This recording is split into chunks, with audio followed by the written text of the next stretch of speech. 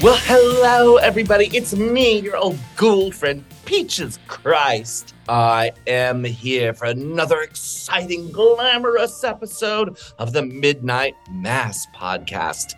That's right. We're talking Hollywood, darling. The lights, the stars. Speaking of stars, before I get any further, we have to introduce my fantastic co-star for this glamorous podcast. It's the one, the only, it's Michael Varrati. Well, hello, Peaches. Thank you for sharing the marquee. I'm so excited to be here. It's our first episode of 2023, and I cannot imagine a better movie to kick off the year because this is truly one of those pop culture behemoths. It's a movie that changed, really, in many ways, everything. And it's a movie that, while it was immediately a successful film, garnering many, many award nominations and instantly becoming woven into the zeitgeist, we can see its impact on cult cinema as well, which is one of the reasons we picked it. We've talked about this in other podcasts where the episode features films that might not be as obvious to the cult movie aficionado because we love cult movies. We are horror fans through and through. We are horror people. We are also unapologetically queer. And there is a certain kind of cult movie fandom that is unique to the queer community. Of course, we have tons of heterosexual listeners to our podcast who really do get it. And as you know, I include them in the queer definition. Obviously, things like the Rocky Horror Picture Show are queer in their cult. But there's this other sort of genre of movies, often starring Hollywood female leads that are iconically, glamorously legendary, and we're talking the Joan Crawfords, the Elizabeth Taylors, Bette Davis, Rita Hayworth, Mae West, Judy Garland, right? Liza Minnelli. I mean, we know that as queer people, there's a deeper obsession with some of this stuff. And this movie is certainly one of the most important. The cult connection goes back to the idea of otherness, because all of those women, especially through the roles that we obsess about them the most over, usually portray the other in some way. Whether it's Bette Davis in Baby Jane or Judy Garland in A Star is Born, literally being Dorothy in Oz, the literal other in a different land. There's something that we as queer audience members can connect to, but as cult audiences connect to, because cult inherently speaks to the subversive. It speaks to the other. And so it makes sense to me that though not horror, these movies are part of our DNA. It's because we look at these things that are outside of the mainstream and we obsess over them because we recognize that it is fabulous to be different, if that makes sense. Yeah. And of the films that I would say are these big Hollywood vehicles that we've covered on Midnight Mass, you can see that through line. Rosalind Russell as Auntie Mame is the other. I mean, that's what the whole character essentially is celebrating. Right. And of course, we're going to identify that. I mean, God, Liza Minnelli in Cabaret. I mean, there is this through line. And so when we get to Gloria Swanson playing Norma Desmond, and get that parallel going of someone who is not just playing a character, but could be that character to some degree, because they share the extraordinary circumstances in real life. That's iconic, especially because, she hit a home run, let's face it. Absolutely. And since you mentioned her by name and by character, without further ado, of course, we are speaking of 1950s Sunset Boulevard, directed by the legendary Billy Wilder, starring Gloria Swanson, William Holden, Nancy Olson, featuring Dragnet's Jack Webb, about the pitfalls of stardom and the desperation of screenwriting. I mean, honestly, it's relatable. And what way is it relatable to us? A movie about a desperate screenwriter and an aging starlet with delusions of grandeur. I don't actually, you're right. That's a beautiful, beautiful, gorgeous aging starlet. Because, in my day, we had faces. Anyway. Well, thank you, Peaches, for calling me a beautiful starlet. I really appreciate that. Oh, it's just one of those movies where, well, as you know, we have two powerhouse interviews lined up. I just want to say, welcome back to the new year. I'm excited to be back with the audience. We have been posting over on our Patreon. I just shared a bit of an update on some new movies that I saw that I wanted to recommend, Violent Night being one of them. And at some point, you and I should talk about that because you are, of course, the Christmas movie expert. But I really, really enjoyed it. And then Matilda the musical, which, if you're a listener of the podcast, you know that we've covered Matilda, starring our friend Mara Wilson, who is a guest on the podcast. And I kind of didn't really know what to expect. I went in with mediocre expectations and I loved it.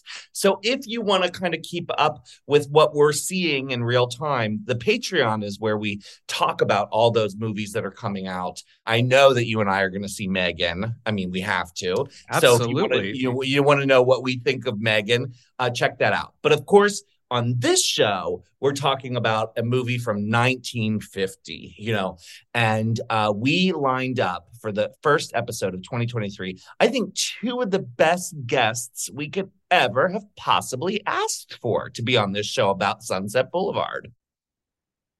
As we set up our first guest, what's interesting about the history and trajectory of Sunset Boulevard is almost immediately people understood its power, but perhaps none more so than Gloria Swanson herself. After the film really connected with audiences, she saw an avenue where she could take this character and expand upon her and maybe give her the happier ending that the movie didn't allow Norma Desmond, and started working on her own idea for a Broadway stage musical adaptation of Sunset Boulevard, presupposing the one that Andrew Lloyd Webber would do many, many years later. Now, our first guest, discovering this hidden history, set out to make a documentary all about Gloria Swanson's journey and attempts of bringing this musical to the stage. You know him as the Emmy award-winning documentary filmmaker behind such films as I Am Divine and Tab Hunter Confidential. It's Jeffrey Schwartz, and he's here to talk to us right now.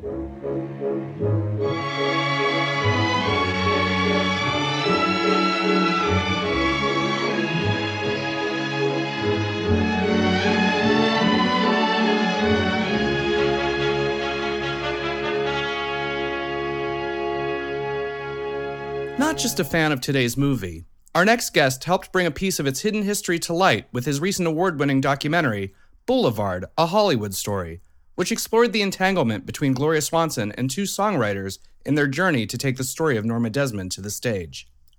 Beyond Swanson, this incredible filmmaker is known the world round for his extensive body of documentary work that includes I Am Divine, Tab Hunter Confidential, The Fabulous Alan Carr, Vito, Wrangler, Anatomy of an Icon, and Spine Tingler, The William Castle Story. He is an Emmy Award winner whose many, many merits I could talk about for hours. Please welcome producer, writer, director, and much, much more, Jeffrey Schwartz. Yay! I'm so happy to be here. I'm a fan. I listen every week. I love you both, and I'm thrilled to be here. Well, we're thrilled to have you. Interesting about you is you're one of those guests, and we have them, but not a ton of them, but those special guests where it's like, we can have Jeffrey on for this episode, for that episode. Like, we're definitely kindred spirits. We share the same obsessions. Of course, you work with Michael quite frequently. You and Michael have worked on a number of collaborations together. He's worked on your projects. And I've had the fortune of being in at least one of your films, maybe more than one in the near future. I feel like it's all in the family with this episode. The reason, obviously, we chose you for Sunset Boulevard is because of your latest film to I guess, hit the streaming networks now. Why don't you tell us about Boulevard? This movie I've been working on for the last few years, and it just came out, so you can see it now, finally, which feels great to have this thing out in the world. It's called Boulevard, A Hollywood Story. And since this episode is about Sunset Boulevard, what's interesting about this film is that it is sort of a backstory about Gloria Swanson, who starred in Sunset Boulevard, who I'm sure you'll be talking about on this episode. I don't think a lot of people know much about her backstory. You see Sunset Boulevard, and that character of Norma Desmond is so indelible. She's so incredible. It's almost like there's not an actor there. And it's even more interesting is because the actress who played Norma Desmond had this incredible career as a silent movie actress decades before. And unlike the character in the movie, she was not a washed up, forgotten, delusional person. She was very much a modern woman, and she was still in the public eye. So there's such a difference between the character and the reality. But she was so identified with the role that surprisingly, after Sunset Boulevard came out, she was nominated for an Oscar, the famous 1950 Oscars, where, this was like the battle of the Titans here. You had, Betty Davis for All About Eve and Gloria Swanson for Sunset Boulevard and some other obviously incredible actresses.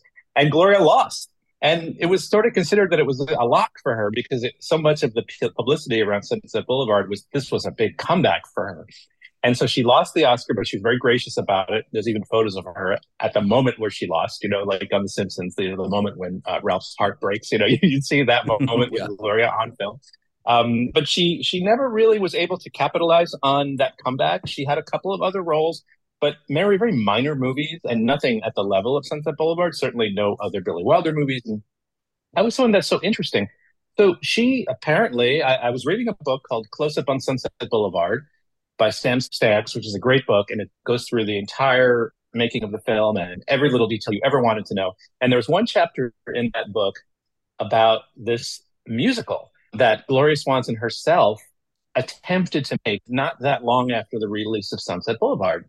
And I found this so interesting. Like, wow, in the 50s, it was pretty uncommon for movies to be made into musicals. Now, every other movie is a musical, as you know. But in the 50s, especially with a storyline like this, which is so dark and grim, you don't really expect people to open their mouths and start singing. But Gloria had it in her mind. She was a singer. She originally, before she became a movie star, she wanted to be an opera singer. So she had a trained voice. It was kind of an old-fashioned voice, though. It wasn't really a contemporary sounding voice in the 50s. But she wanted to make a musical. That was in her head. And through a strange twist of fate, she encountered these two young men. Dixon Hughes and Richard Stapley were their names. They were a gay couple in their 20s. They were not presenting themselves to the world as a gay couple. They were presenting themselves to the world as songwriting partners, which you had to do back in the day when you really couldn't be open about your relationships. They found their way to Gloria Swanson to pitch an idea for sort of a musical review that they wanted her to be the star of. And she was not interested in doing that, but she said to them, the only reason I would go back to Broadway is if I could do a musical version of Sunset Boulevard. And they were just completely floored at that moment because they were these two young, struggling songwriters. And they looked at her like, oh my God, this is our ticket to the big time. And so the three of them embarked on this adventure to make this musical. And that's what the movie's about. Amazing. What I find really interesting about this story is Gloria Swanson right away understood both the Hollywood appeal of Sunset Boulevard, but also the cult appeal, the idea of taking it into this other space. Often on the show, Peaches and I talk about movies that were, for lack of a better term, failures upon release, but that was not the case with Sunset Boulevard. Sunset Boulevard is one of the rare movies that was both a Hollywood hit and a cult film all at once. And I think it may have to do maybe with some of the subversive elements. But we ran into this a little bit when we talked about Auntie Mame as well. And I just sort of wanted your take on this. Do you suspect it has to do with her specifically? Is that what pushes this into cult? Oh, absolutely. I mean, we love cult movies, and part of the reason we love them is because of the characters, and these characters are just indelible and bigger than life. Frank-N-Furter, Dawn Davenport, Norma Desmond, and you just say the name and you just picture her, like exactly who she is, and she steals the movie. She walks away with the movie. She's not in every scene of the movie. She's not even the lead character of the movie. William Holden is the point of view through the movie, but it's Norma Desmond, and she created that character. So much of it is what she brought to the role. When they originally were writing the script and developing it, Billy Wilder and his writing partner, it was not intended for Gloria Swanson. It wasn't even intended to be, the character was not even intended to be a silent film actress. It was supposed to be like a washed up burlesque star. And they were talking to Mae West. And Mae West was interested in doing it, but she sort of turned it down because she did not imagine she would ever throw herself at a man. Like the men would throw themselves at her. So she turned it down. But can you imagine it would be a completely different movie? I would love to see that version of Sunset Boulevard, but it wouldn't be what we know today as Sunset Boulevard. So when they started talking to Gloria, she hadn't acted in a long time. And Billy Wilder and Gloria just fell in love with each other instantly. And she started working with him to develop the character further. They brought things from her own life into the movie. Obviously, her former career as a silent film actress known all around the world and beloved all around the world. And the change in movies that happened when sound came in, when so many of those stars were just thrown to the wayside because either they couldn't talk, they'd open their mouths and the voice that you imagined was not the voice that they had, that famously that happened to so many actors, or they just, times changed and they just were in sync with their times for a certain amount of time. And then times changed and she wasn't perceived as sort of a modern star, although she was. So to answer your question, yeah, it's all about Norma Desmond and that indelible stamp that Gloria Swanson put on the movie. There are those roles where you almost feel like they're synonymous, right? Like we've seen Frankenfurter played by many people now over the years. And, Laverne Cox has played Frankenfurter. A lot of people on stage, of course, have played Frankenfurter. Of course, all the shadow casts. But really, we all know Frankenfurter will always be Tim Curry. It's sort of like when they tried to do Nightmare on Elm Street with someone other than Robert Englund. It's like, no, this is Robert's role. It is synonymous with Robert. Now, I agree with you. Seeing Mae West do a version of Sunset Boulevard, I'm sure would be really entertaining. And, I was doing some reading about this just to get ready for our talk. And I didn't realize it wasn't just Mae West. It was the duo was going to be Mae West with Marlon Brando, which is, wow, really different movie. And there was talk of Montgomery Clift appearing in the film in the William Holden role, but he had a very interesting personal life and he was romantically involved with older woman in his own life. So I think the two of them actually decided that this wasn't going to be right for him because it was just too close to his reality. My deep research was Wikipedia, right? So, I will say that, it was interesting because obviously, and Michael, because you've done research on it as well, I didn't know as much. I'm a huge fan of the soundtrack to this film. It's a soundtrack that I return to over and over again. And one, I had forgotten until you brought it up that it's not actually a film where she is the notable star, right? Like he is the star. He's the one we go on the journey with. You're right. But you forget that even the way, but they knew what they were doing. Like if you look at the poster, the one sheet for the movie, she's owning that one sheet in the best way possible. But looking up the Wikipedia page, okay, so it says that Wilder had approached Greta Garbo. So that's a different movie. Pola Negri, Clara Bow, which makes sense, right? And even Norma Shearer, Mary Pickford. There was a number of people they went to before getting to Gloria. But thank God it ended up being Gloria, It's absolutely. And it had to be Gloria Swanson because a lot of those actresses that you mentioned, they were iconic in their time. But there's a fear there because, when the idea of a movie star being invented in the early part of the 1900s, right? Most of them were younger people, beautiful young people. You want to see pretty, beautiful people on the big screen that take your breath away. But then time goes on, time marches on. They start getting older. Mm-hmm. And that is the mortal sin in Hollywood, is to get old.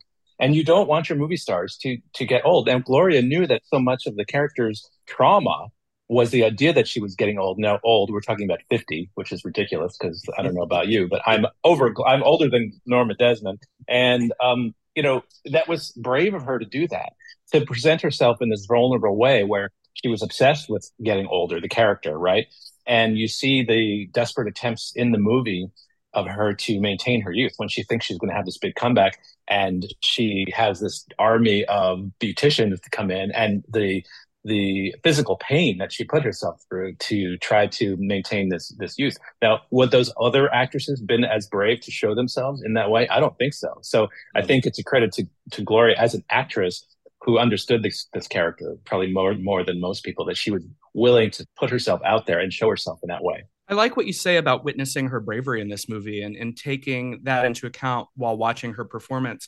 And I wonder, usually at the end of the interview, I ask who we're talking to about their changing relationship with the film. But because you went on the journey of making a documentary about Gloria Swanson and the life that she had after Sunset Boulevard and attempting to continue the story, I'm wondering, as you were making the documentary, if there were things about the movie that changed to you, or you learned, obviously you learned things because you made a whole movie about it.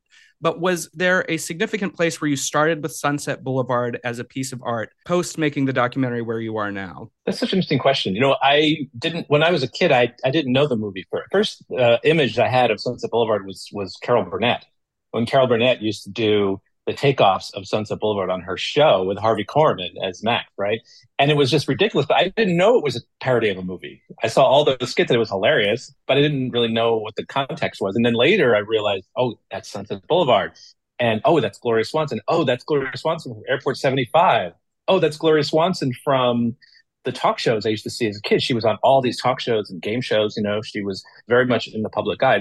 She died in the early 80s. So I was a little kid, you know, and my relationship with the movie sort of started to unfold where I fell in love with the movie, obviously. And I always say my taste in movies came out before I did. So I was attracted to, you know, I hate to call them hag movies, but that's kind of what they're called. You know, these movies starring older actresses who just chew up the scenery and own the movie. And you just can't take your eyes off them and you love them so much.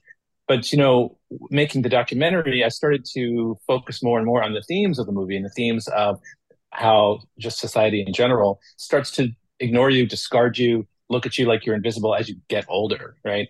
And in the documentary, that theme is very much present. You know, Gloria Swanson herself, as she was getting older, she wanted to maintain that relationship with the public. And she didn't want to be forgotten. She wanted to be, you know, loved and adored, and the public did love and adore her. Now, these two gentlemen that were with her in this experience, you know, the film follows them as they get older. And, you know, when they met Gloria, they were in their 20s. They were young, very vibrant guys. And then through various machinations, this musical doesn't work out. And we can talk about that perhaps later. But they went on. Their lives went on. They were not a couple anymore after this experience.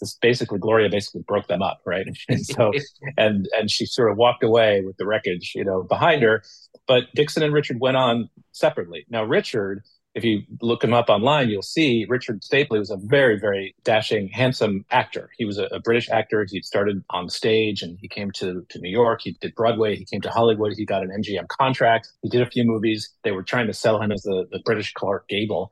And he did some stuff. He's in Three Musketeers and Little Women, and he's in bit parts. So if you've seen some classic movies, you might have actually seen this guy. But it never really took off for him. And he, of course, was a gay man, deeply, deeply, deeply closeted. He'd been married a couple times. Like so many actors of that era, had to keep that part of himself very, very deeply hidden and closeted. But he never gave up on that dream of being a star. And once you've had a little taste of it, like Gloria did and like Richard did, he had that little taste of the glamorous life and being a star and being up on the big screen, and he never let it go. So he was always sort of chasing that dream. And as he got older, as someone says in the film, you know, he was no spring chicken anymore, but he didn't let that stop him. And so there's a little bit of Norma Desmond in Richard. And, you know, for myself, I'm getting older too, and I want to remain vital in the world. And you look around and see how older people become invisible in our society. So for me, that's what the most touching thing about the film is maintaining the storyline in the film about Richard and Dixon and what happened to them as they age, and how one of them sort of embraced it, Dixon, and the other one sort of raged at it and was never able to sort of accept what was happening. Of course, you know, as a listener of the podcast, that we often talk about how everything we love is queer. And even for non-queer people, but that there's a queerness to this stuff. And, you know, I love what you said about like that your taste in movies came out before you did. I feel like that about music. It was like, I didn't realize till later when I was like, I think I listened to the Pet Shop Boys and Erasure and Madonna. And, you know, I had no idea, you know, my kid movies were definitely horror based, which I didn't see as queer until later in life. And now I'm like, oh, yeah, that's queer too. I did have an instructor at school when I was a film student who was an older gay man. He wasn't a film professor. He was a sociology kind of professor, and he was out and he was gay. He was Dr. Tony Diagelli. And at Penn State, I remember him saying to me, you don't know the classics. Like, here you are, you're an out gay guy, and the only thing you know about Judy Garland is The Wizard of Oz. Here's the list of movies you need to watch. And he showed me All About Eve, Whatever Happened to Baby Jane, Sunset Boulevard, The Women, Auntie Mame, and on and on and on. And it was life-changing. You know, like, but years before that, I had discovered John Waters. I talk about how that was life-changing, but also having this older gay man explain the classics to me, totally life-changing. And of course, a lot of them were considered hagsploitation. But I wonder if the connection is really even more obvious, right? Like we as gay men and queer people, especially gay men, I think more so than women. I feel like women in our community are allowed to get old and aren't necessarily shunned the same way that we are. Maybe that's not true. I should probably talk to a lesbian to find out how they feel about it. But we know that with gay men, that it's led to suicide, that it's led to a lot of drug addiction, that this is a real issue in our community. So you look at a movie like Sunset Boulevard, I mean, you really go, oh, I get it, honey. We can both laugh at it and also see ourselves in it. Ultimately, Sunset Boulevard in many ways has a comedic way of dealing with it. They walk that comedic line. So do you feel like we as, I guess, queer people, identify specifically with Sunset Boulevard because of that struggle with aging? Absolutely. I might not have identified that when I was falling in love with all these movies, but most of the movies that you just mentioned are about all these older women who are raging against getting older, their appearance is changing, and the things that sort of gave them currency in the world, they can't count on that anymore. Mm-hmm. And that happens in Sunset Boulevard, clearly. And I always sort of looked at it as a monster movie. I grew up as a monster kid like you both did. And I was attracted to, I think she is a Dracula figure. She lives in that spooky old house on the hill. And so like Dracula, the handsome young man comes in and sort of is ensnared in the spider web. And the way she's photographed, I mean, she looks like a spider. She literally is dressed like a 1920s vixen, but she is past the age where that would be appropriate. And now we're in the 50s and the world has totally passed her by, but she hasn't accepted that. And so there's sometimes the movie looks at her.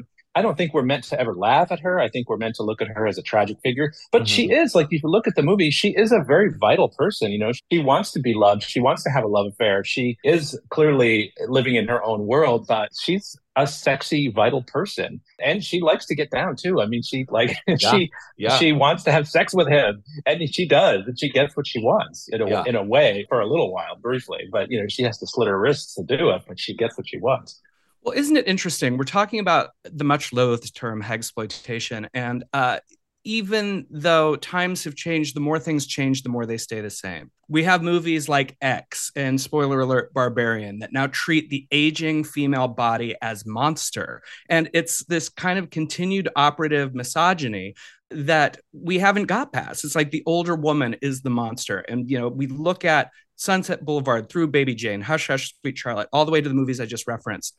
And they're treated as monster by mainstream, but we as queer folks connect to them because I think if you look at Sunset Boulevard specifically or Baby Jane, they both end sort of with delirium, like the idea that the movie's ending, but they're still stuck in this place. But I think there's a part of us that recognizes it's not necessarily these women that are delirious. It's the world that's delirious for pushing them into this corner. Is that too crazy to say? Absolutely right. I mean, I think, Baby Jane, for example, I mean, she walks out on the street looking like that and nobody gives her any sympathy. They all think she's just like a total freak, and there's underneath all of that, there is something there. There is some caring there that used to be there, but it's calcified, But with Norma Desmond, I think she's different than those other ones because she is like when she goes out into the world to visit Paramount to get Cecil B. DeMille to make her movie, everyone loves her. She's not treated like an outsider or some sort of a freak. She's treated like a beloved person that they haven't seen, but she's just out of her element. And so I think there could be a happy ending for Norma Desmond, but there clearly isn't. And it's a tragic movie, so that will never be a happy ending for Norma Desmond. So I don't know, but would you want to see a happy ending for Norma Desmond? Gloria Swanson wanted a happy ending for Norma Desmond. And that's why she did this musical, because she had a score to settle. She had a lot of ideas that she wanted to put in Sunset Boulevard that Billy Wilder and Charles Brackett, the screenwriters, they did not agree with. She was always trying to make Gloria more sympathetic. She didn't want Norma Desmond to be rich. Right. She didn't want Norma Desmond to just not have any concern about where the money's going to be coming from. Right. Because in the movie, she's got her oil wells pumping. Right. Yeah. But in the musical, since she's producing the musical, she's going to be the lead character and she's going to be more sympathetic. So in the musical, she's selling her jewelry to pay for all the trinkets and things that she's going to buy Joe Gillis. Right. So it's very, very different. She doesn't kill Joe at the end in the musical. She does have a happy ending in the musical. She has a lot of songs, love songs in the musical. So it's interesting to see the musical as a way that you can see what Gloria's personal thoughts were about the character. And she cared for her and she wanted her to have a happy ending. I would for sure want to see that.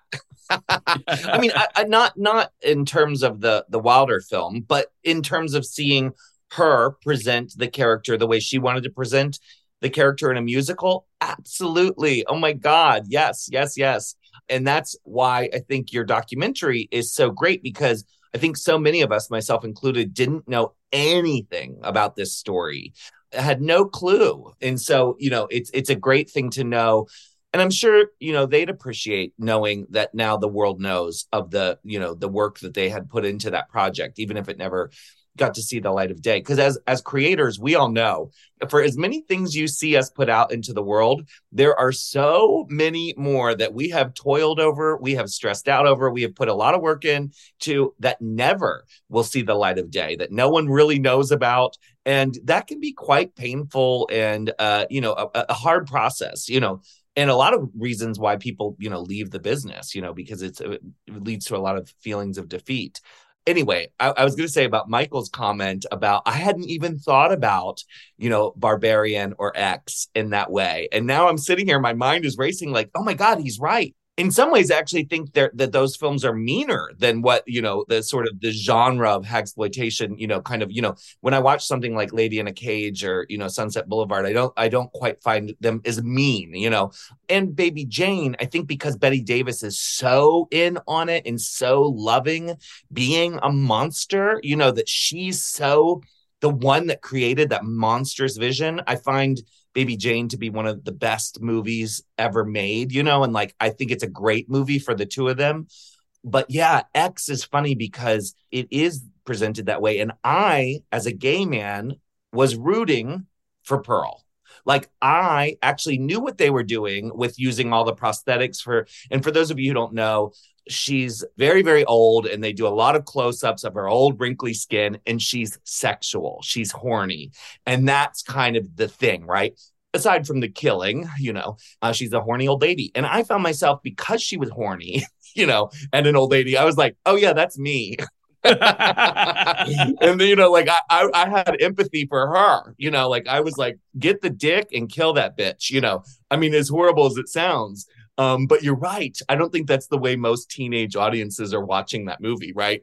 No. They're going, ew, ew, I had the same reaction to that as you did, Michael X. I thought it was a brilliantly made movie, but the attitude toward Pearl and the horror of, oh my God, an old lady, and the sort of close-ups of her wrinkles, and that's the most horrible thing. But then you think of it, the audience for that movie is probably going to be a lot of younger people who that would be the most horrible thing. Or that other movie, Old, the M. Night Shyamalan movie, where the worst nightmare that you could possibly imagine is getting old. And that's only something that can come out of the mind of somebody in their 20s, It's just interesting because if they had come out sort of independently, it might not have hit me, but you had sort of the run of Old and X and Barbarian and all of these movies that seem to be like, our monsters are not Jason or Freddy or Dracula or Frankenstein right now. It's that failing physical body, which is fascinating, and especially as it relates to women, which feels very pointed. I'm not saying I dislike these movies. I'm just saying it's a conversation to have. And sexuality. And, when Liza came out on the Oscars, I mean, I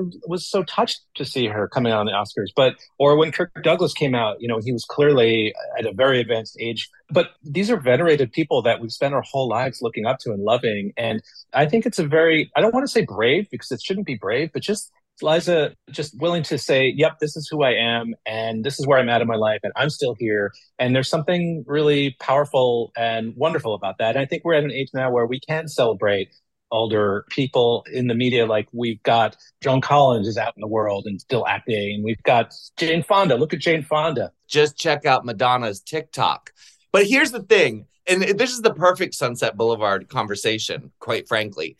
The more that the world is railing against her for being silly and ridiculous on TikTok, the more I'm finding myself like, go Madonna. The weirder she gets, that picture of her with her butt coming out from underneath the bed, I'm like, at first I was kind of like the rest of people going like, what the fuck is she doing? Like, what is going on? As it goes on and on, it's just Madonna being Madonna and giving a huge middle finger to all the people that don't think she's the right age to be looking the way she does or acting the way she does. And I am loving it. And now I'm just like, get weirder, you know? Well, and let's face it, it's proof positive that it's damned if you do, damned if you don't. Jeffrey references Liza coming out at the Oscars, and there were people who were kind of upset because she looked old. And she is, because that's a fact of life.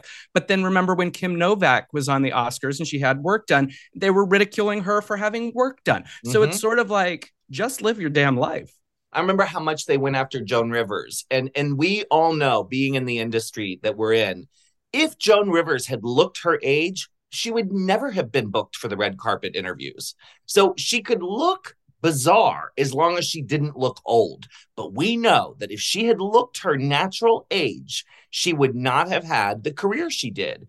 And so you're right. You're damned if you do, damned if you don't. So in the case of Madonna, the more that it's upsetting people, the more I'm enjoying it, you know. I'm glad you brought her up because I was thinking about her in relation to Norma Desmond. Joan Rivers even came out and said, when people would ask her about the plastic surgery, she would say, nobody wants to see an old face on TV. And is she wrong? You know, at least the people who are making decisions about who gets to be on TV. And if you're a woman of a certain age and you are on TV, how many hours do you have to spend in a makeup chair before you dare to like be, you know, put yourself out there and let the world see you? You know, Joan Crawford said, you know, she would never walk out onto the street unless she would look like the way the world expected her to look. As they're getting older, it's so unforgiving, you know, and fans can also be unforgiving. What you said about Liza, and so many people were saying, oh, she shouldn't have gone out there, or they shouldn't have let her, or, you know, if we don't see that infirmity that it's somehow protecting her. And I don't see it that way. I think it's very loving to sort of see her and say, we've loved you all these years and we still love you.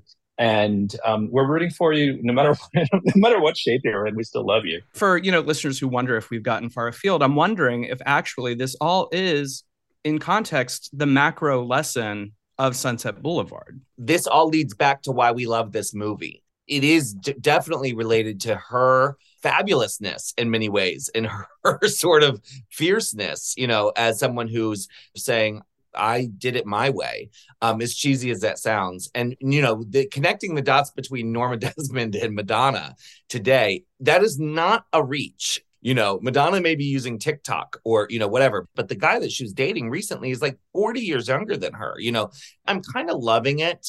I wish Madonna would just be less insecure. You know, like that's the one thing where I'm like, bitch, you have done everything. Just enjoy, sit back and relax. Like, you know, you still get the sense that she's a little insecure. But as far as Sunset Boulevard goes, I do think it's all connected. One thing I wanted to ask Jeffrey about, because it relates to the revelation about this musical creation, where did the Andrew Lloyd Webber project come in? And was there overlap? And was there conflict? And how did the musical that we've come to now know as Sunset Boulevard, did it relate to theirs? We've all been in a situation where there's something we poured our heart and soul into, either never gets made for some reason or another, or someone else comes along and does the thing that you wanted to do and maybe doesn't do it as well, but you'll never say that because you want to be gracious, you know? But what happened with Sunset Boulevard, the three of them did pour their heart and soul into this. And Gloria, in her way of going about the world, just assumed everything was going to work out because she's Gloria Swanson, of course, and people are going to roll the red carpet out for her. She had called Paramount and got on the phone with somebody from the old days and said, we want to do this musical. Will you give us the rights? And somebody on the phone said, oh, yeah, sure. No problem. Just, you know, show us the songs when you're done. So by the time they were actually done, and they did write the entire score, and I was able to find all of the tracks in Gloria's archive, which is another story about finding all this material. She was ready to actually pull the trigger on this and get those rights. And by the time she was ready to get those rights, somebody else was there in the legal department and said, sorry, you can't have them because we want to sell this movie to TV. So TV is actually the villain in this case. And she didn't get the rights. And so it was dead. The whole project was just dead. And for her, she could sort of go on and do other things. But for Richard and Dixon, this was going to be their big shot. And they never got to take this shot. And they never really gave up on that dream. And Gloria, you know, she went on to do other things, but she had those tapes. And she would play them at cocktail parties for her friends. And she never really gave up on the idea of wanting to do it, but it was never really going to happen. And so Dixon Hughes, who was sort of the piano musician of the duo, he sort of assumed it was never going to happen, and he gave up on it. And then one day, Andrew Lloyd Webber announces he's going to be doing Sunset Boulevard as a musical, and Dixon is completely, deflated because this was their dream, and somebody with the power of an Andrew Lloyd Webber could actually make that happen. But then he got the idea. This was in the early 90s when the Sunset Boulevard musical debuted. and it was going to be playing in Los Angeles with Glenn Close. And he got the idea, why don't I do a musical review starring me, Dixon Hughes, telling the story of how Dixon, Richard, and Gloria came together to write this musical, and we'll use the songs from the musical. So he actually did do that. He did a little review at the Hollywood Roosevelt up on Hollywood, across from the Chinese Theater, a 3-person play where he played himself. And by this point, he was in his 60s. He was playing himself in his 20s and dating this young hunky guy. So it was a little odd, actually nice. There's video of it that's in the documentary. But, and then Sunset Boulevard, the Andrew Lloyd Webber version, was playing right down the street. So he did have a little bit of a revenge there, but it was heartbreaking for him. And he never could really bring himself to even see the Lloyd Webber. I don't know if Lloyd Webber knew about their version. I think he probably did, because it was talked about among Broadway fanatics that there was this attempt to do it. And there were some bootlegs recordings that may have got out. I doubt that he heard them or knew about it. And his approach to the material is so different from what they were trying to do. It's another example of show business being a cruel mistress sometimes. Yes. Yeah. As we're wrapping up, the story that you tell about the revenge, playing the show as he's in his 60s, and all three of these figures in different ways are on the outside looking in. And I think that's a great segue into some of the other documentary work that you've done, because if you look at the subjects of your documentaries, Vito Russo, Divine, Tab Hunter, these are all folks who in their own way were on the outside looking in, even if they appeared to the world at large to be insiders. So I'm wondering, when you set out to document someone's story, what are the ingredients for a Jeffrey Schwartz documentary? What do you look for? A great character, primarily. Somebody who is, like you said, an outsider, who becomes an insider in some ways, or who changes the culture in some way. Gloria Swanson, it's a little bit different because she was always, from the very, very early age, she was a major star known all around the world. But Dixon and Richard were outsiders. They were gay at a time where you really couldn't be gay. They struggled with their sexuality. They married women. They ultimately, at least one of them, did find some peace in their identity. But I was attracted to them, and more in making that film, Boulevard. I thought it was going to really focus on the musical and with Gloria, but it really ended up becoming more and more about them. And so I'm always looking for stories, either of people that you know or you think you know, but that are a window to a sort of a cultural moment, where you can talk about the underground with Divine, or you could talk about the gay rights movement with Vito. I'm personally looking for great characters. And if it's a movie that I think I want to see but hasn't been made yet, that's a good indication that I should try to go about and make it somehow. I really do believe, Jeffrey, that you're doing the Lord's work. As someone who taught young people at San Francisco Art Institute, and I taught a cult film course, and I taught a course called Girls on Film, A History of Drag Performance in Cinema, I was teaching young people, and I will tell you that it is because they have seen a movie quite often that they know some of this stuff. So our generation, us older queers, we used to have to actually go to the library or have an older queer kind of hold our hand. There was no internet, right? There was no streaming service. But now with young people who are at home and they have Netflix or whatever, and they are trying to find themselves and understand things, they know who Divine is through your movie, I Am Divine. And then they find Pink Flamingos or whatever. They know who Vito is because of your movie. They may know who William Castle is because of your movie. And, I really commend you for doing that work, because I've seen the results. This is the way that young people are finding out about these people that mean so much to us. And you and I think, feel the same way. We want this culture to continue. We want this culture to be understood. We want these people's memories to live on. I love your career. I love what you've done. I love everything that you're interested in. I mean, your movies are all over the place, right? So, what's the best way to find these movies? To just go and Google it, I guess. Is that right? Go and Google it. They're all over. They're on iTunes. They're on Amazon. They're on Netflix. They're all over the place. But I love what you said earlier about the teacher that you had that turned you on to these things and sort of guided you. Yeah. And for me, Vito Russo was that person. I didn't have that person in my life, but I read The Celluloid Closet. Yeah. And that sort of turned me on to so many things. And a lot of movies that I'd already seen, but I didn't realize had this gay appeal. And after I came out, I looked at everything in a brand new way. And so the movies that I make, Divine, for example, I started to feel like the people we take for granted, the people we love, that, these people, no one will ever forget who Divine is. That's not true. Believe me, that's not true. So I feel like part of the mission of making these movies, and it is a mission, is to reinvigorate the legacy of these subjects. And maybe someone has never heard of Divine. Like some of your students, maybe they'll watch this film, it will turn them on, it'll sort of unlock that door, and they'll become obsessives, and Divine obsessives, and John Waters obsessives. Maybe someone's never heard of Alan Carr, but they're going to want to see Can't Stop the Music after they watch the Alan Carr movie. And the same with Boulevard. You know, he tried to make Boulevard in a way that even if you've never seen Sunset Boulevard, you would still be sort of swept away by the story in a sense. But I really love hearing that about your students when I meet people and they ask what I do, and maybe I'll mention a movie or two that I have done. And the best feeling in the world is meeting someone that I don't know that has already seen one or two or more of these films. And that's the best feeling. And if the young person sees one of these films and gets turned on to exploring more, that's amazing. For me, that was Vito and John Waters too. When John would write in his books about Herschel Gordon Lewis and Russ Meyer and all these people, and turning us all on to these incredibly strange films and these filmmakers, indie filmmakers. And what we all do, we're independent filmmakers and we're independent creators, and nobody's necessarily hiring us to make these movies. You know, we have to sort of go out and figure out a way to do it and know that there's going to be an audience out there for it, hopefully. And the best feeling in the world is sitting in that Castro Theater underneath that giant chandelier that hopefully, if I'm going to go, I want that chandelier to fall on my head while I'm watching the women at the Castro Theater. But that's the best feeling in the world. And you know that feeling too, Peaches. Oh my God. It is the best feeling. You and I have shared Frameline screenings together, and I talk about it like there's nothing better. If you get to premiere your movie at Frameline, even if you just get to go and attend a movie at Frameline, there's just a magic in the air. And, you know, Vito Russo is there. You know, some part of Vito Russo is literally there in the wall of the Castro Theater. And yeah, I mean, if you haven't seen Jeffrey's I Am Divine or Vito, or, oh God, your Tab Hunter movie is so great. Your William Castle movie was the first movie of yours I saw. And it just,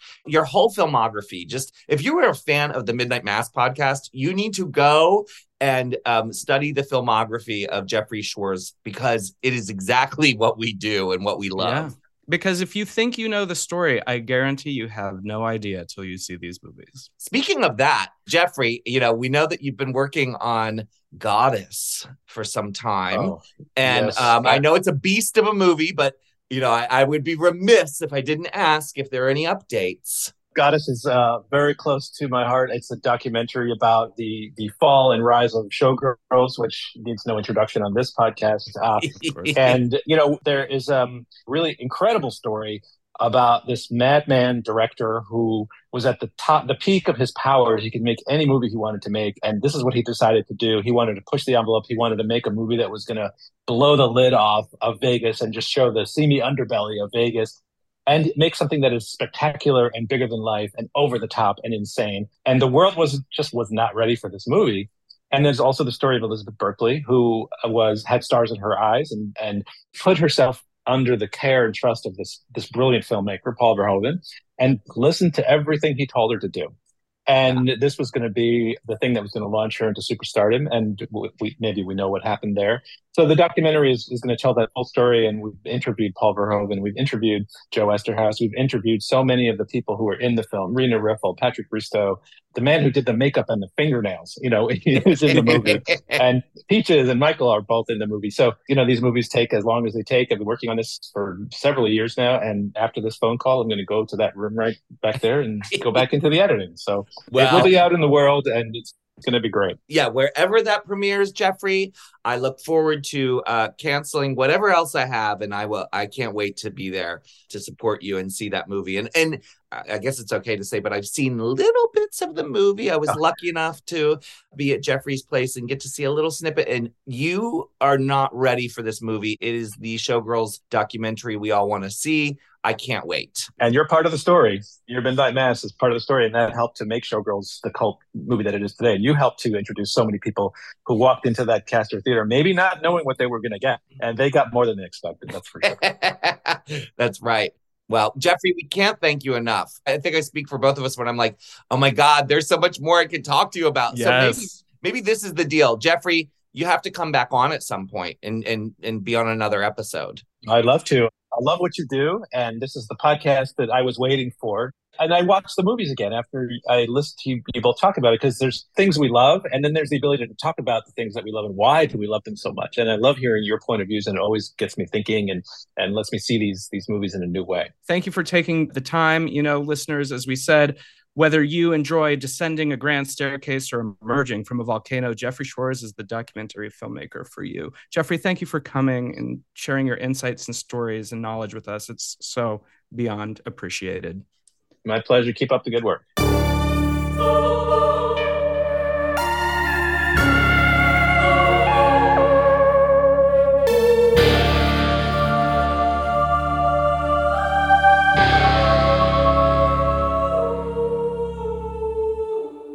Okay, that was our fantastic interview with filmmaker Jeffrey Schwartz, whose movies, as we discussed, are all things you should check out. I mean, as listeners of this podcast, we can tell you right here and right now that this person's filmography is going to be of interest to you. Every film, he's just done all the stuff that makes us excited. Well, let's face it.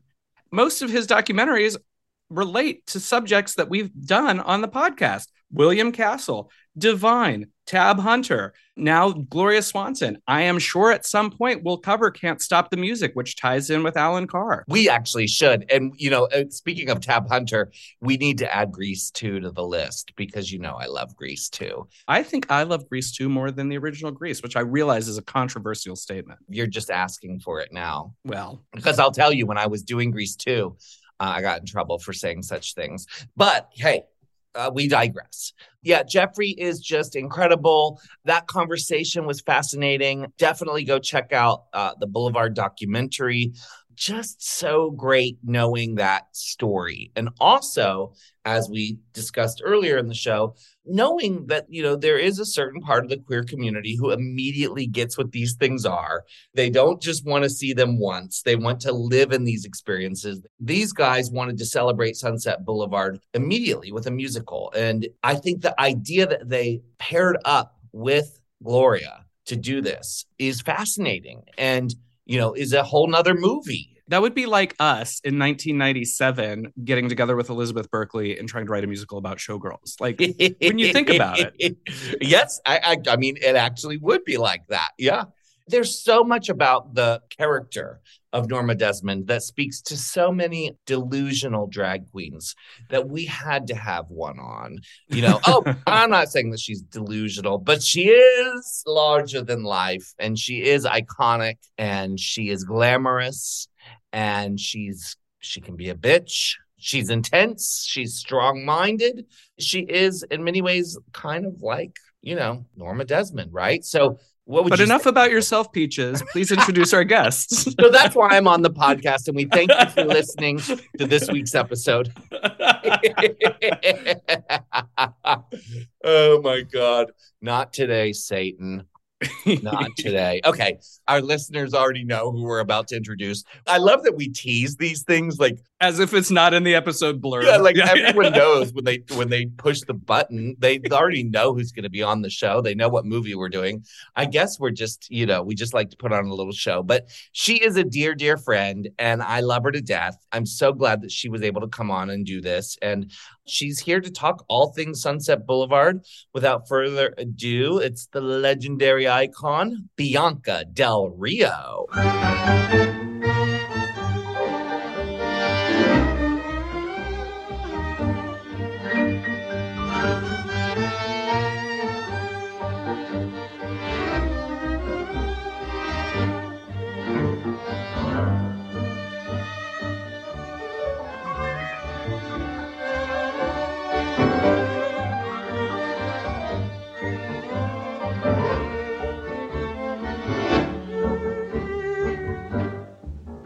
It's time for me to introduce our very special guest. I've known this queen for years. I was a fan of hers before I met her.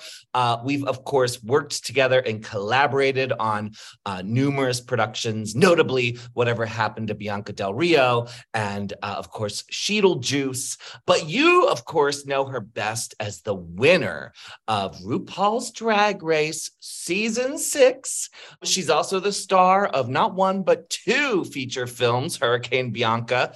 But I really admire her most for her ability to go out around the world with just her, sweet little Kenny, her manager, Jamie, and put on a show that sells out, arenas, practically stadiums, just this bitch and a microphone. I mean, the riches she's rolling in, it is unbelievable what she's been able to do. I'm endlessly impressed by her ability to do this over and over again. I love her so much. She's here to talk about this incredible movie. There's way more I could say. The accolades are pretty endless, so go look at her Wikipedia page or whatever. It's the one, the only, Bianca Del Rio. What a lovely introduction, and please do that again when I die. Basically, what you said is I work and I work cheaply, and that's what I do. I don't trust people. I don't trust cues. I don't trust lighting. So whatever it is, I ask for a spotlight, a table, and a glass of wine. There'll be a show, some kind. I may not remember it. They may not enjoy it, but a show will happen with just those few elements. Because I see everybody, I mean, even you with your productions that you put on with set, all of these cues and all. For me, it's amazing when I see it happen, but it's the last fucking thing I want to be in control of. I have such admiration for queens like yourself. The most similar queen I can think of is maybe Coco Peru, who does a very similar kind of like just this sort of monologue and like you can go to a Coco Peru show. Although I would say that, Coco does have some little bells and whistles here and there. Yeah. Your show is it's just so genius in terms of its simplicity. And I mean, I say that, as someone who, as you know, I love a big, giant shit show. So, It's one of those things where imagination and creating all of this could happen, but I prefer to do multiple nights back to back and plow through them, which makes it really, really impossible. I just recently saw Jinx and Dayla's Christmas show, and I'm like, amazing. And all I think about, what time did you get there to fucking do the cues? What time did you get there to set it up? You get into some of these venues, you don't know what the sound system is. You don't have the same depth of the stage. You've got dancers, you've got to reorganize, reblock. I'm like, God bless you both, But they've got it down pat, which is amazing. I think that you have it down pat too. And in this discussion and introduction, Peaches talks about the height of stardom and the height of fame and what you've achieved. And you're here talking about the demands you don't want, to not trust a cue, to not trust the lighting. But what's interesting is how that ties into the film we're here to discuss, because this sensational movie that came out in 1950 that we're still talking about is about a woman who knew what she wanted. She knew what she expected from the lighting. She knew what she expected from the cues. And rare is this kind of film in our discussions here on Midnight Mass, because Peaches and I frequently talk about cult films that were not successful when they first came out. But this was a success the second it hit. And for that reason, many, many people have their own personal history with discovering Sunset Boulevard. And I'm wondering, what's yours? Well, I grew up at a time where old movies were airing on television. I mean, we had limited amount of channels that existed. I mean, when I was really young, it was 3 channels. And then my teenage years, cable was introduced, which is a heightened few more channels. But I remember seeing the movie once. And then when I was 17, I met a friend of mine by the name of Kenny Wesson, who's no longer with us, but was the exuberant, I guess my Uncle Mame, to a certain extent, which was like, you need to see this movie. Baby Jane was one of them. You need to see Auntie Mame, which is another one. You need to see Sunset Boulevard. Old school gays. Remember, before the internet, before anybody could sit down and say, just look it up. They basically said, you need to see all these things. And I'm like, I saw Sunset Boulevard. But after Kenny Wesson reintroduced it to me, I saw it with different eyes. And there were so many aspects about it that were amazing. And then when I started to do research on it, pre-internet, you had to go to the library and you had to find out who Billy Wilder was. You had to find out who Gloria Swanson was. You had to find out who William Holden was. All of those things was just kind of fascinating to see. It almost paralleled her life to a certain extent, which I'm sure we'll get into. But just the idea of a woman who was, at the time in 1925, the biggest box office draw, Miss Swanson, to Paramount Studios, and then to never make a movie again after that. Like literally a silent film star, boom, packed away, done. What an insane thing. And then to get to come back and play this role. And I don't know if you knew this, but originally when they were creating this, that Billy Wilder's first choice for the role, do you know who it was? We actually did an interview earlier with Jeffrey Schwartz, the filmmaker who did this documentary.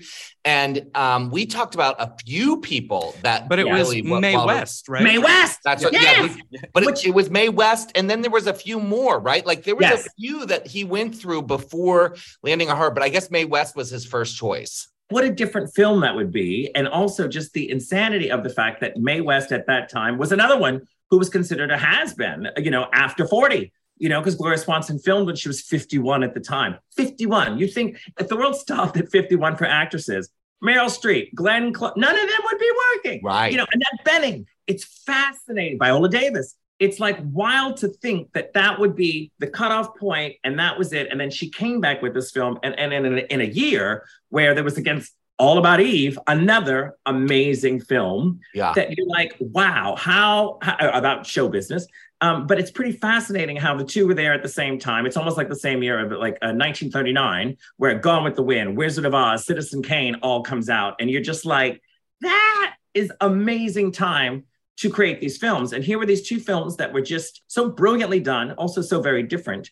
But I just thought having Gloria Swanson involved just made it even more appealing. Knowing that she had survived this, experienced this, was a silent star, lost not really lose everything, but kind of became a recluse, at least showbiz wise, wasn't doing anything. It's fascinating. Yeah, and that definitely is part of the magic of it, is how much it actually is. There is this sort of overlap between, her and knowing like, I'm watching a character, this is a character, but wait a second, like this person experienced this. She was a silent movie star. And so the other people, because I had to check really quick. Oh, yeah. You're right. It was Mae West and Marlon Brando were his first choices. And then when Mae passed, he went to Greta Garbo and then Norma Shearer. So there was a series of these iconic, women of the era. But also, I love that mention of 1939, because 1939 is that golden era of Hollywood cinema. That's the magical year of all those movies coming out. But you're right. I mean, 1950, especially if you're gay and, like you're talking about like the year of the diva. That none of them won the Academy Awards. Yeah. The Academy Awards, where you have Betty Davis for All About Eve. You have Anne Baxter for All About Eve. That shady bitch. That's a whole nother thing. And then you have Judy Holliday, Born Yesterday. It's just fascinating that she didn't win or Betty Davis didn't win. Yeah. You're like, that is, to me, mind-boggling. If I may interject real quick on this, because you also mentioned when you were talking about your mentor, your Uncle Mame, as it were, the films that he told you to go watch. Yes. Baby Jane, Auntie Mame, Sunset Boulevard. Yes. And we're looking now in a post-drag race lens where drag queens discovered drag queens in many ways by seeing drag queens on TV. But we didn't have that for a certain era. No. And so there's a whole generation who look to these women that you're listing. And I'm wondering how much using those women as avatars informed the drag that you've created, or if you think that's essential to a certain drag generation. At the time, I don't think I was doing research on any of them, Sure. but I was just fascinated. I wanted to live at Beekman Place when I saw Mame. I wanted to have that. Wanted to live. Wow. Yes. What is it? 33 Beekman, I believe it is. That was just something. But Rosalind Russell was also a favorite of mine because The Women is another one of those brilliant films. Also 1939. Crazy. Yeah. I mean, obviously it's influential in my look nowadays. I think because I prefer that old Hollywood look, and then you find what works for you, and then you wear it. So basically not much versatility.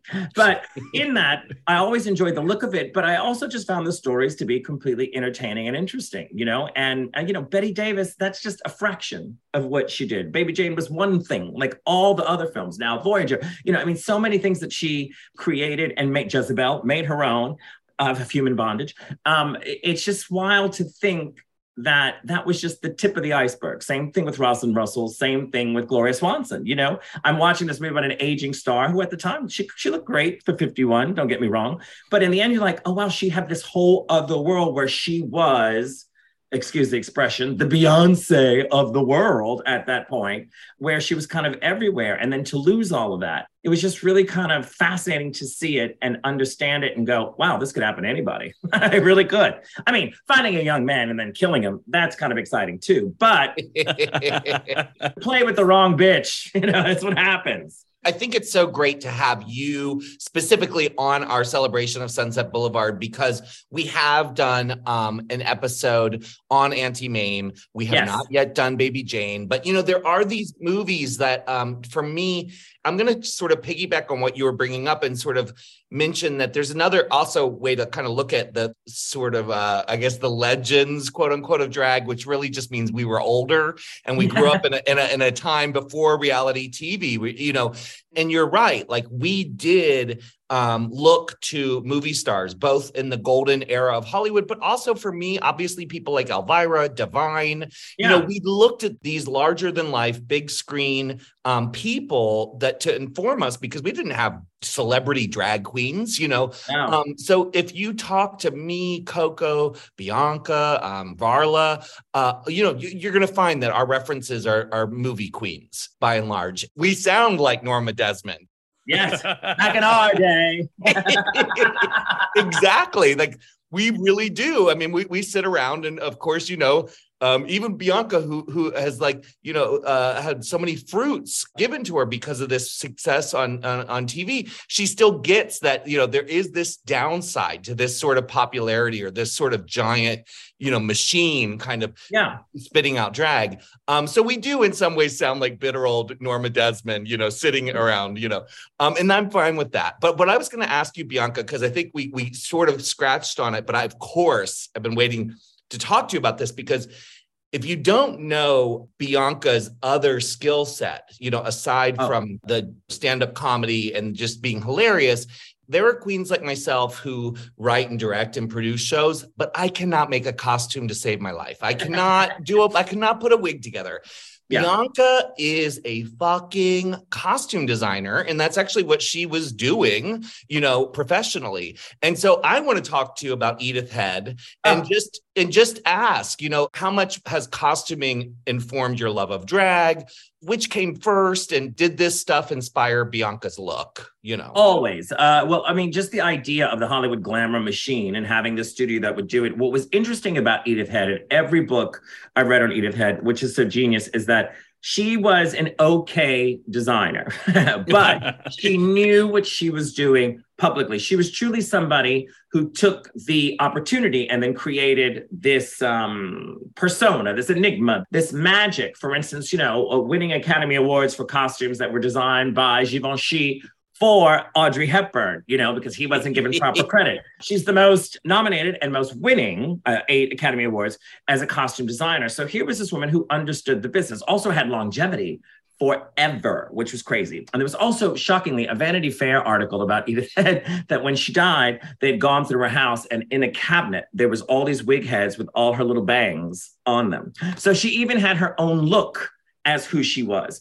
But I thought that whether she was the most talented, I don't agree with everything, but I thought she understood the business of it. And part of the business in general is making the star or the person you're costuming feel comfortable and making them look their best. So she was a people person on that level. So that's one of the reasons why she worked so much, you know, till the end of her life. I mean, she worked well into her 80s. So it's fascinating to see her level of work. In this film, it's high drag, you know, I mean, it's high drag, you know, the leopard outfit that she wears, also just all the headgear, the turban, that first look, the turban with the glasses, which is just like this iconic look that we all know. Everybody puts Norma in a turban.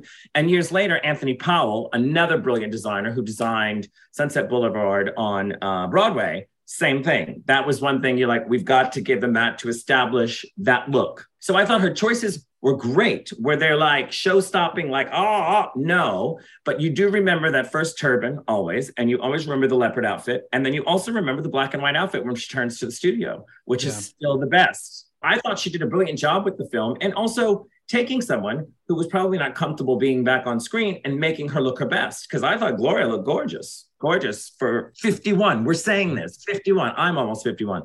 So it's just kind of wild to think, oh, poor bitch. But she looked amazing. I thought it was great choices. When we spoke to our other guest, he made the comparison that in many ways, the construction of Sunset Boulevard is like Dracula. The idea that this person comes to this old house and there's this fabulous otherness that lives there and then is trying to come back into the world. And when we look at Sunset Boulevard as sort of a precursor to other hagsploitation, a term I don't love, but people know what we're talking about, movies that come that we've mentioned, even Baby Jane, Hush, Hush, Sweet Charlotte, the costuming goes a long way into creating the otherness.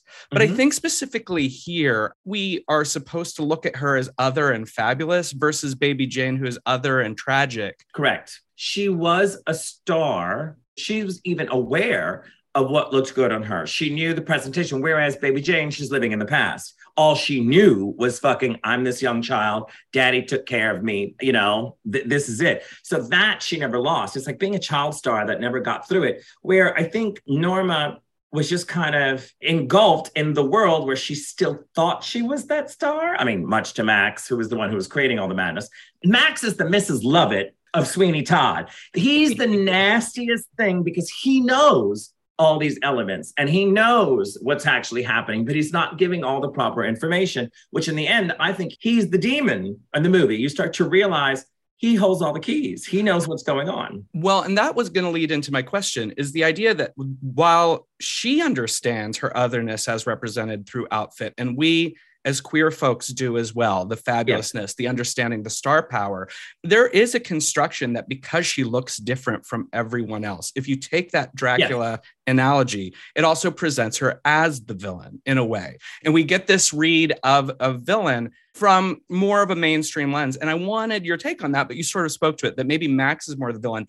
William Holden's more the villain. She's just a victim of circumstance. She is living the life that she only knows. I mean, if you're continuously writing the letters and, you know, she's just assuming someone's not calling. She's assuming that if she can just stop and make a call and DeMille's going to answer, that's because of the bubble she's living in, you know, and I blame Max for that. I mean, I think Max is the problem, where in her mind, she's just thinking, oh, they're held up with something is going to happen soon, which is why she's writing this 9,000-page Salome. And in her mind, thinking, I can still play a 15-year-old. I mean, that's still the best thing. She's going to play a 15-year-old Salome.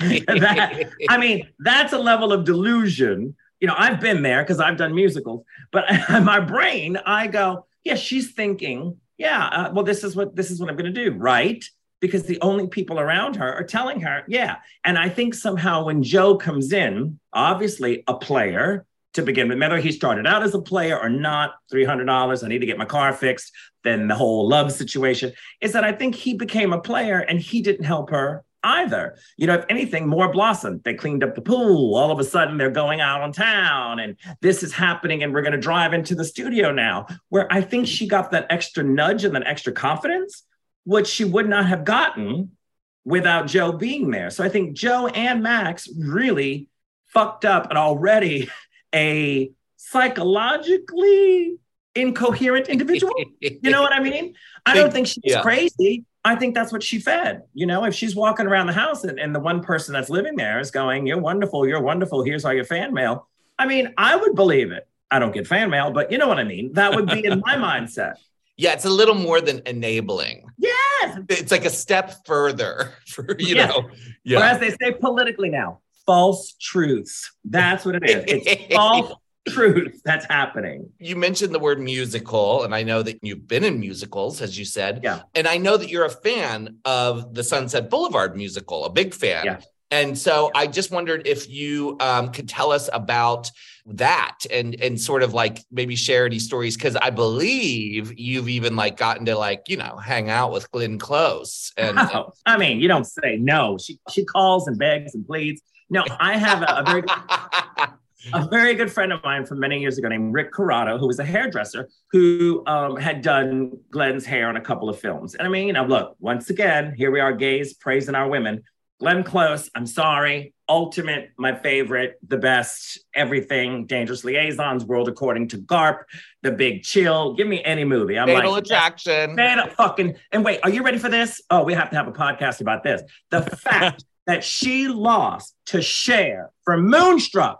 You know what that is. The Academy Awards is famous for neglecting someone like Cher for the movie Mask. Yes. And then realizing in hindsight, you know, that time passes, they go, wow, we really fucked that up. Like Cher should have won for Mask. Nobody plays crazy like fucking Glenn Close. I mean, it's true. I snuck into a movie theater when I was a kid and I saw Fatal Attraction, and it was, a revelation.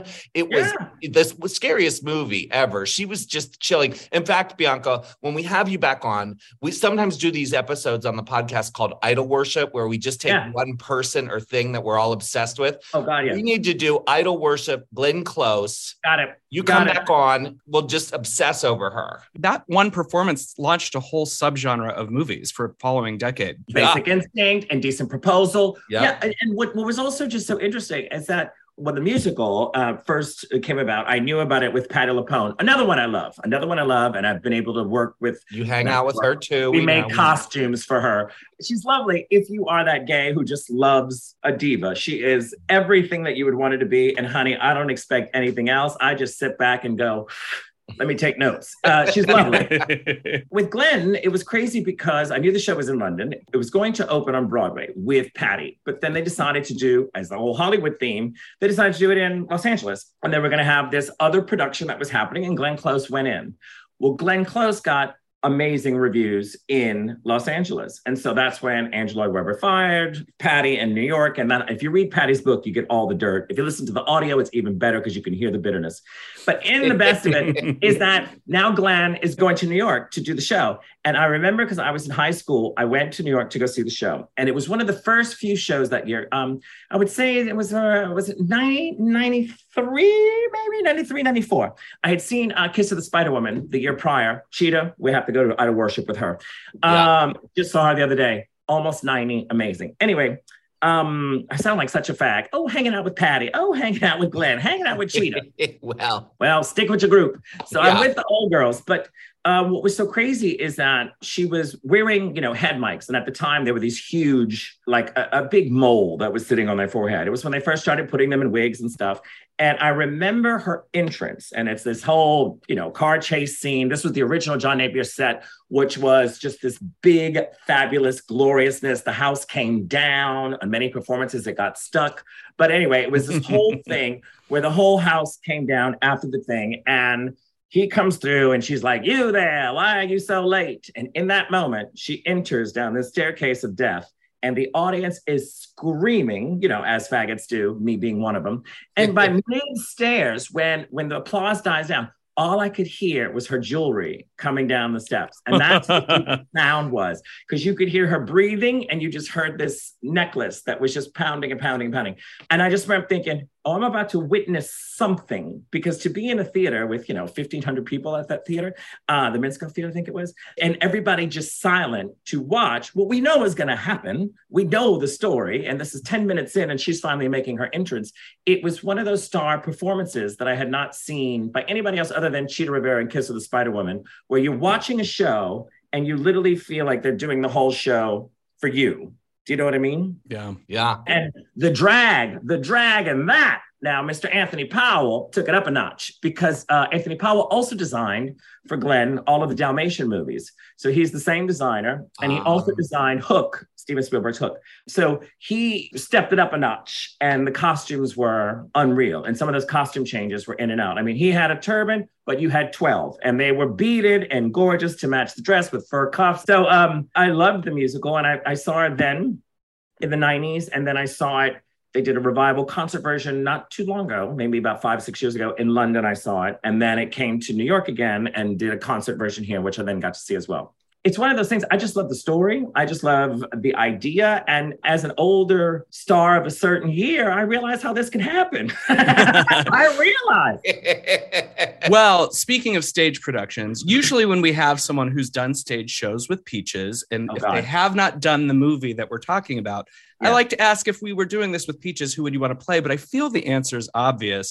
So instead, Bianca, who would you cast Peaches as in Sunset Boulevard? Oh, God. Just for my own shits and giggles, she's got to be Max. But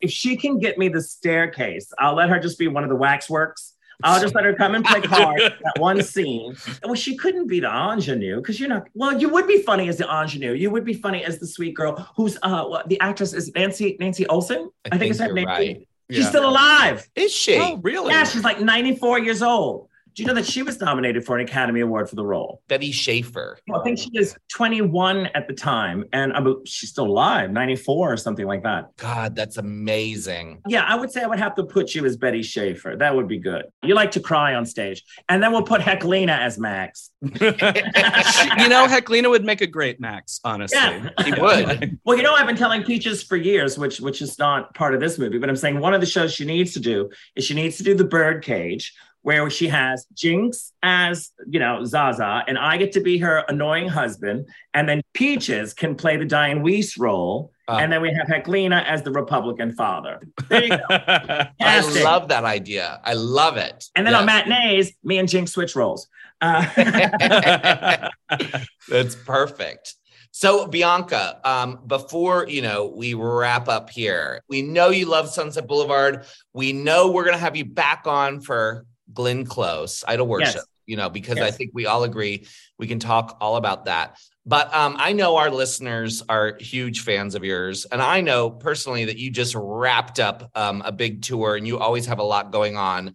I believe there was an exciting announcement made about the pit stop recently. Oh. We're at the beginning of a new year. What do you have in store for 2023? I always enjoy this. And I know this happens to you. It's like sometimes when you're standing there on an opening night or you've sat there in the Castro Theater and you've just put on this whole production, 2 shows in one day, and you're in full drag and you're exhausted and someone goes, so what's next? And you're like, can I get fucking through tonight? Yes.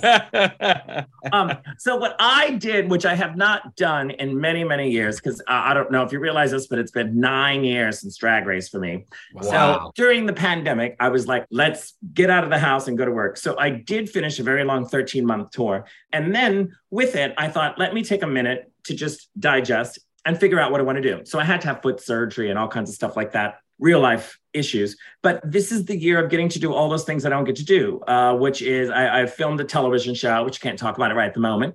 There's another one that's in the works. And then I also had the opportunity to get to do Pit Stop. They've been asking me for the past couple of years, would I be interested in doing it? And I'm not going to lie, I have not been the biggest Drag Race fan.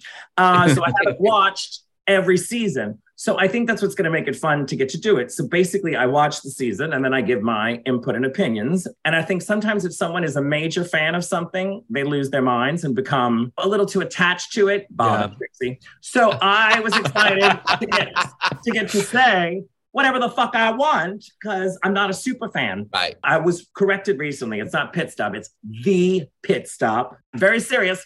The Pit Stop, which will now air every Saturday following Drag Race. So Drag Race starts January 6th, and then the next day, it's available on the RuPaul's Drag Race station. You'll get to see on YouTube me giving my critiques with other esteemed guests, which basically means anybody who was in LA and was available. We give our input of the season. So I've got that going on, and I've got a lot of one-offs going on, a lot of random events that I could do here and there, some gay prides and some events and fundraisers that I just haven't had the time to do. So it's been nice to, I feel like Gloria Swanson. I'm getting back into the business. But I do get nervous because I have a pool and I don't want to kill anyone. Having a moment to like breathe a bit and not have that packed schedule, which is nice, As someone who knows you, it's like your idea of slowing down is still insanely, kind of busy. So there's always something to do. Yeah. And the advantage is, with all of this, it's been an amazing 9 or so years, but it's just good to go, okay, I can take a minute and then really think about what I want to do and get to do those fun projects. And not saying that touring is not fun, but it's just, you're just locked in, so you can't do shit. Right. So now I'm free to get to do a lot more other stuff, which has been lovely. My guess is that Norma Desmond was like a very organized person. I don't know, but like Bianca Del Rio, I have never met a drag queen as neat or organized or put together. Like when you travel with her, you can't believe the amounts of little Tupperware bins, labels. She has label makers, so like we're looking at her right now in her beautiful sewing studio. You should see how it looks. It's just incredible. Like I just love it. It's Max who writes the letters. It's Max who puts it together. The thing is, this is the trick. You have to get a foreigner and you have to train them. And that's what Gloria did. That's what she lied to her, told her she was the greatest star there is. I have this conversation with Jamie, my assistant, every day of my life. Like, don't you know who I think I am? No, it's just, this is just the way that works for me, and right. You figure it out when you're on the road. It ain't easy. So you got to have everything you need. It's very hard to find my size eyelashes somewhere. So I have to carry extra. The other side of that's not very Norma Desmond. Bianca, and she, I've told people this, and I love telling people this. She does come off like just such a bitch, and she will totally rip into me on stage, call me fat, whatever. That's all the fun of drag, and I love it. But backstage, Bianca is the one who's just going around making sure people have what they need, fixing their shitty wigs. It's amazing. I'm always shocked when you and Bunny are on stage together, because I know that you've been backstage with her and she still comes out looking like that. Yeah, well, she's a hard one to hold down. Literally yesterday, she called me for 20 minutes to run all these jokes by me. So I call it a drive-by Bunny. She's not talking to me, she's talking at me. And she just went on a tangent, and then the phone just cut out. And someone that was here that was like, did she hang up? I go, no, this is just, she's through talking. She's through with her jokes. Yeah, I think she hangs up. That's highly possible. Yes. I could have worn a turban for this whole scene. I could have. Do you take a screenshot of us? We should. Let's do it now. Let me get my turban and get my glasses. Hold on. All right, great. I can do my Max scene. Hold on. Okay, perfect. So quick. Mm-hmm. Okay. 1, 2. Okay, that worked. Okay, good. You look like Pepper LaBeija with that. Oh, that is going to be cultural appropriation. Don't cancel me on your podcast, bitch. We'll be like, this is Bianca dressed as Iman in that Michael Jackson video. You remember the time. Yes. Exactly. Did you know that the opening scene, about the whole opening scene, how it was shot and it was different? It was, They used mirrors at the bottom of the pool. No, right? But did you know that whole first scene was shot after the fact, the whole pool sequence? Do you know about the original scene? No. Well, just a little tidbit. So the original scene, it started out with people in a morgue. It was just a bunch of the bodies. And the first scene is they were putting the identification tag on the toe of Joe Gillis. And so basically in the room were all these different bodies that were talking to one another and discussing, how did you die? Oh, this happened, that happened, this happened. The opening scene is on his toe and wheeling him in. And then he gives his story. What happened to you? I drowned. And they said, oh, strapping man like you. He goes, well, I was shot in the chest and this. And that's how it kind of unfolded. And they had done a couple of tests out of town and it didn't go well. People were laughing. So then they reshot after the fact that scene with the pool, the house was real, but the pool was not real. Did you know that? No. The pool was just a hole with water, basically. And that's when they put the mirrors underneath it to film it. So it wasn't a functioning pool. And it didn't do much for the home itself. And then the home was demolished and some big office building is where it is now. That's tragic. But modern Los Angeles. Yeah. Isn't that crazy? But yeah, so they had a whole different introduction. So yeah, kind of wild to think it would just be narrated by his foot in a room with other dead bodies. But then they did that one, which was pretty great. But the pool is so iconic. I'm glad we ended it. Of course it is. Yeah. The pool and the music. I mean, that's the other thing. Like that. It won Best Score. Yeah. It won Best Score, which was pretty amazing. I thought it was creepy and great. And there's just so many things about it that I love. If you look at the details of the film too, and you look at all those photos and you're like, that is really Gloria Swanson in those photos. Yeah. Right. Did you ever see that picture of Meryl Streep that's sitting on a couch and all the photos behind her are just like that? No. But she's laying there and behind her on this sofa table is like endless photos of her throughout her career. It's pretty amazing. Well, and speaking to Bianca's point, the fact that we look at Norma Desmond and in the narrative of the movie at 51, she's supposed to be washed up. Remember, in Death Becomes Her, Meryl's about 41 in that role, and she's supposed to be done and over the hill. So the parallels, and Death Becomes Her is really constructed like Sunset Boulevard as well, in terms of the parallels that they have with old Hollywood. Yeah. And so I think that the ongoing damage here is just that we're telling women they're too old. Well, I also had read that Zemeckis was definitely referencing Sunset Boulevard in Death Becomes Her. I mean, yes, sure. It's monster movies, but it's also completely gothic, which is Hollywood gothic is just, I mean, Baby Jane and Sunset Boulevard are so two of the greatest examples of just Hollywood goth culture. And I mean that by like the style of the buildings. And there is something sort of really creepy and wonderful about Los Angeles that a lot of people who haven't really spent much time there don't know. It's like there's a lot of crazy old scary houses and places. I would argue that Sunset Boulevard is a monster movie, but unlike the comparison of Dracula, the city's Dracula. It's not her. Yeah. It's it's not her. It's the town. Yeah. And did you know another tidbit? Now you're like, we need to wrap this up, faggot. Another tidbit that was kind of fascinating is that Montgomery Clift was up to play.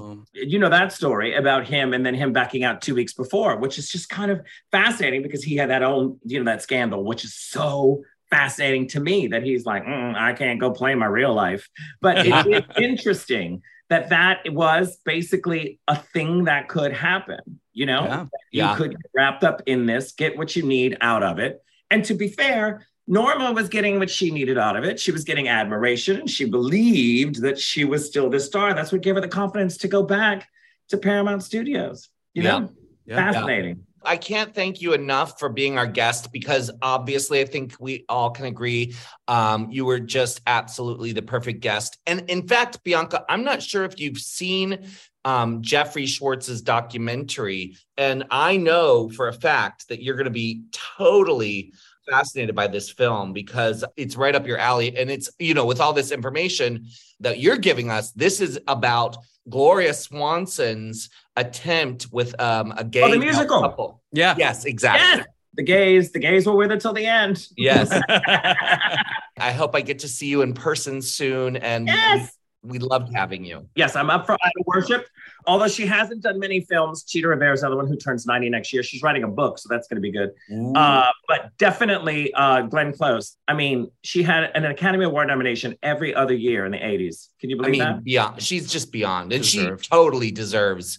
Yeah. Marissa Tomei has one. Oh, Gwyneth Paltrow has one. That's a whole podcast. Cunts that don't deserve an Oscar. I could give you a list. That's a special episode. Cunts that don't deserve it. Okay. Thank you guys so much. Thank you, Bianca.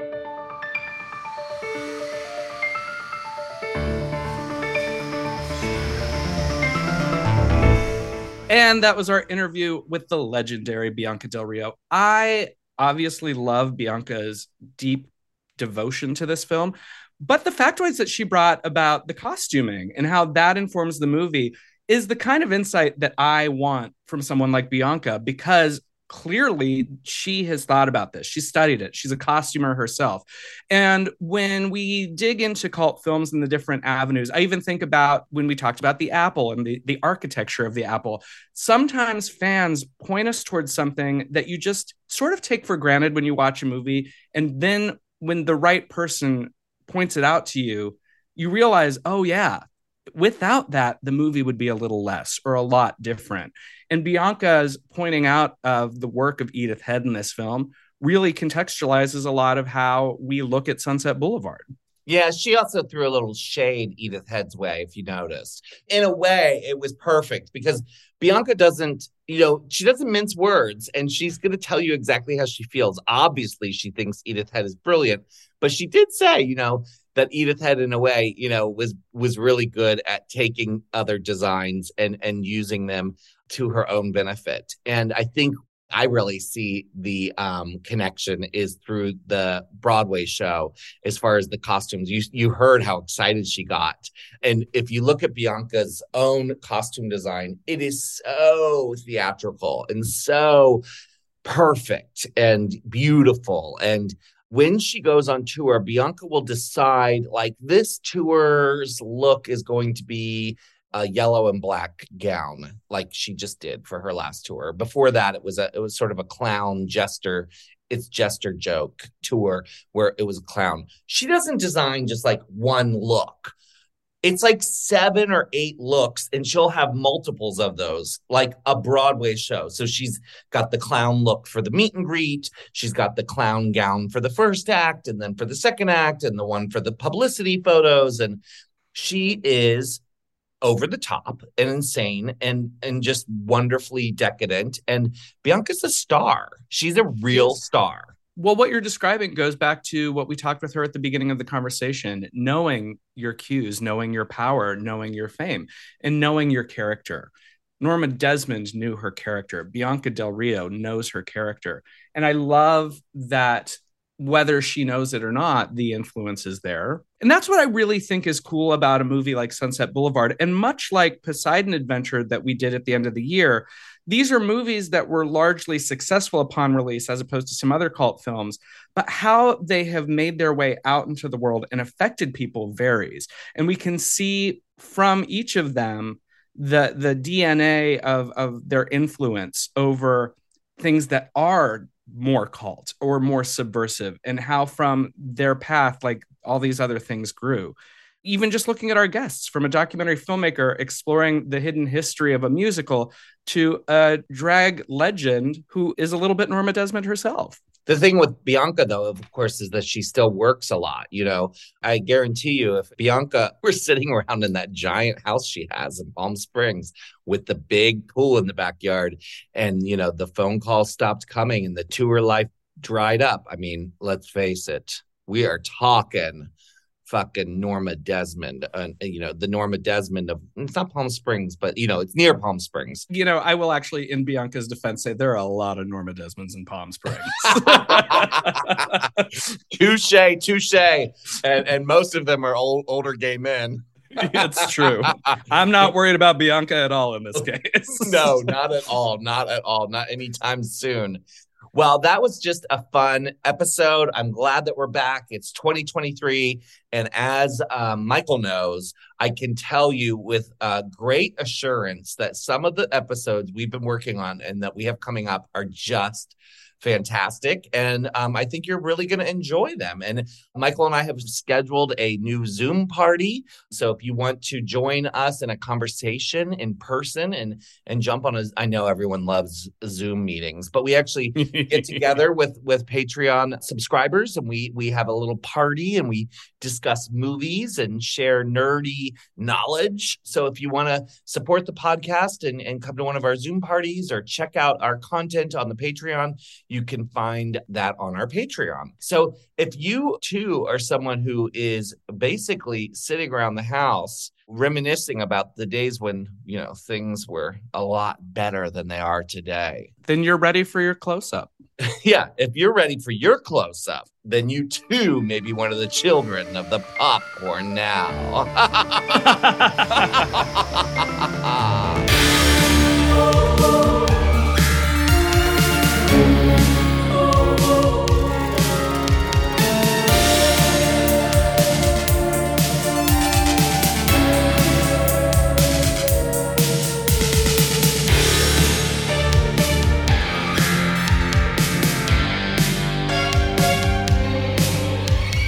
Midnight Mass is created and co-hosted by Peaches Christ and Michael Verratti. The series is produced by Joshua Grinnell, Michael Verratti, and Heather Dunham. The Midnight Mass score and theme music was composed by Andrew J. Sepperly. Midnight Mass is a Peaches Christ production.